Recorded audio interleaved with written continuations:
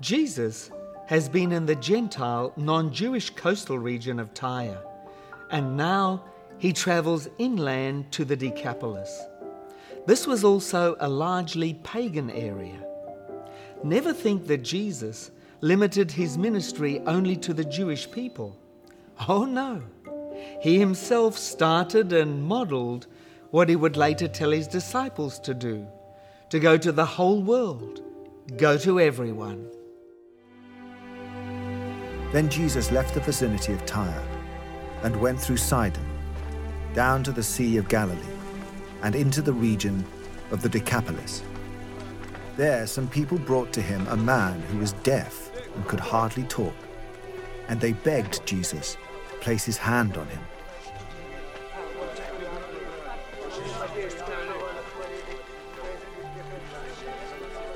After he took him aside, away from the crowd, Jesus put his fingers into the man's ears. Then he spit and touched the man's tongue. He looked up to heaven and with a deep sigh said to him, "Ephphatha," which means, "Be opened." At this, the man's ears were opened. His tongue was loosened, and he began to speak plainly. Jesus commanded them not to tell anyone. But the more he did so, the more they kept talking about it. People were overwhelmed with amazement. "He has done everything well," they said. "He even makes the deaf hear and the mute speak."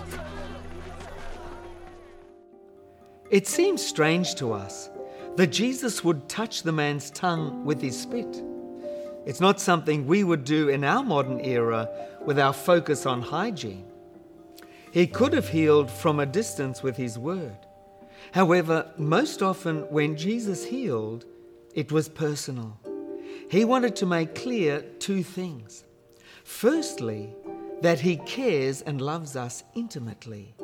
And secondly, that we can only receive his blessings when we are connected personally with him.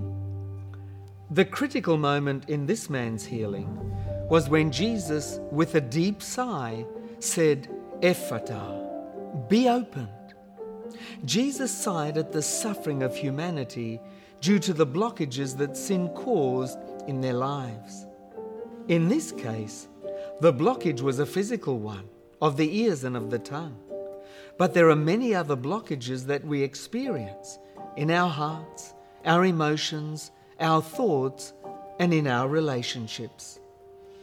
What are the blockages that you're experiencing in your life? Are you willing to let Jesus touch you? Jesus is the only one who can say to you, "Be opened."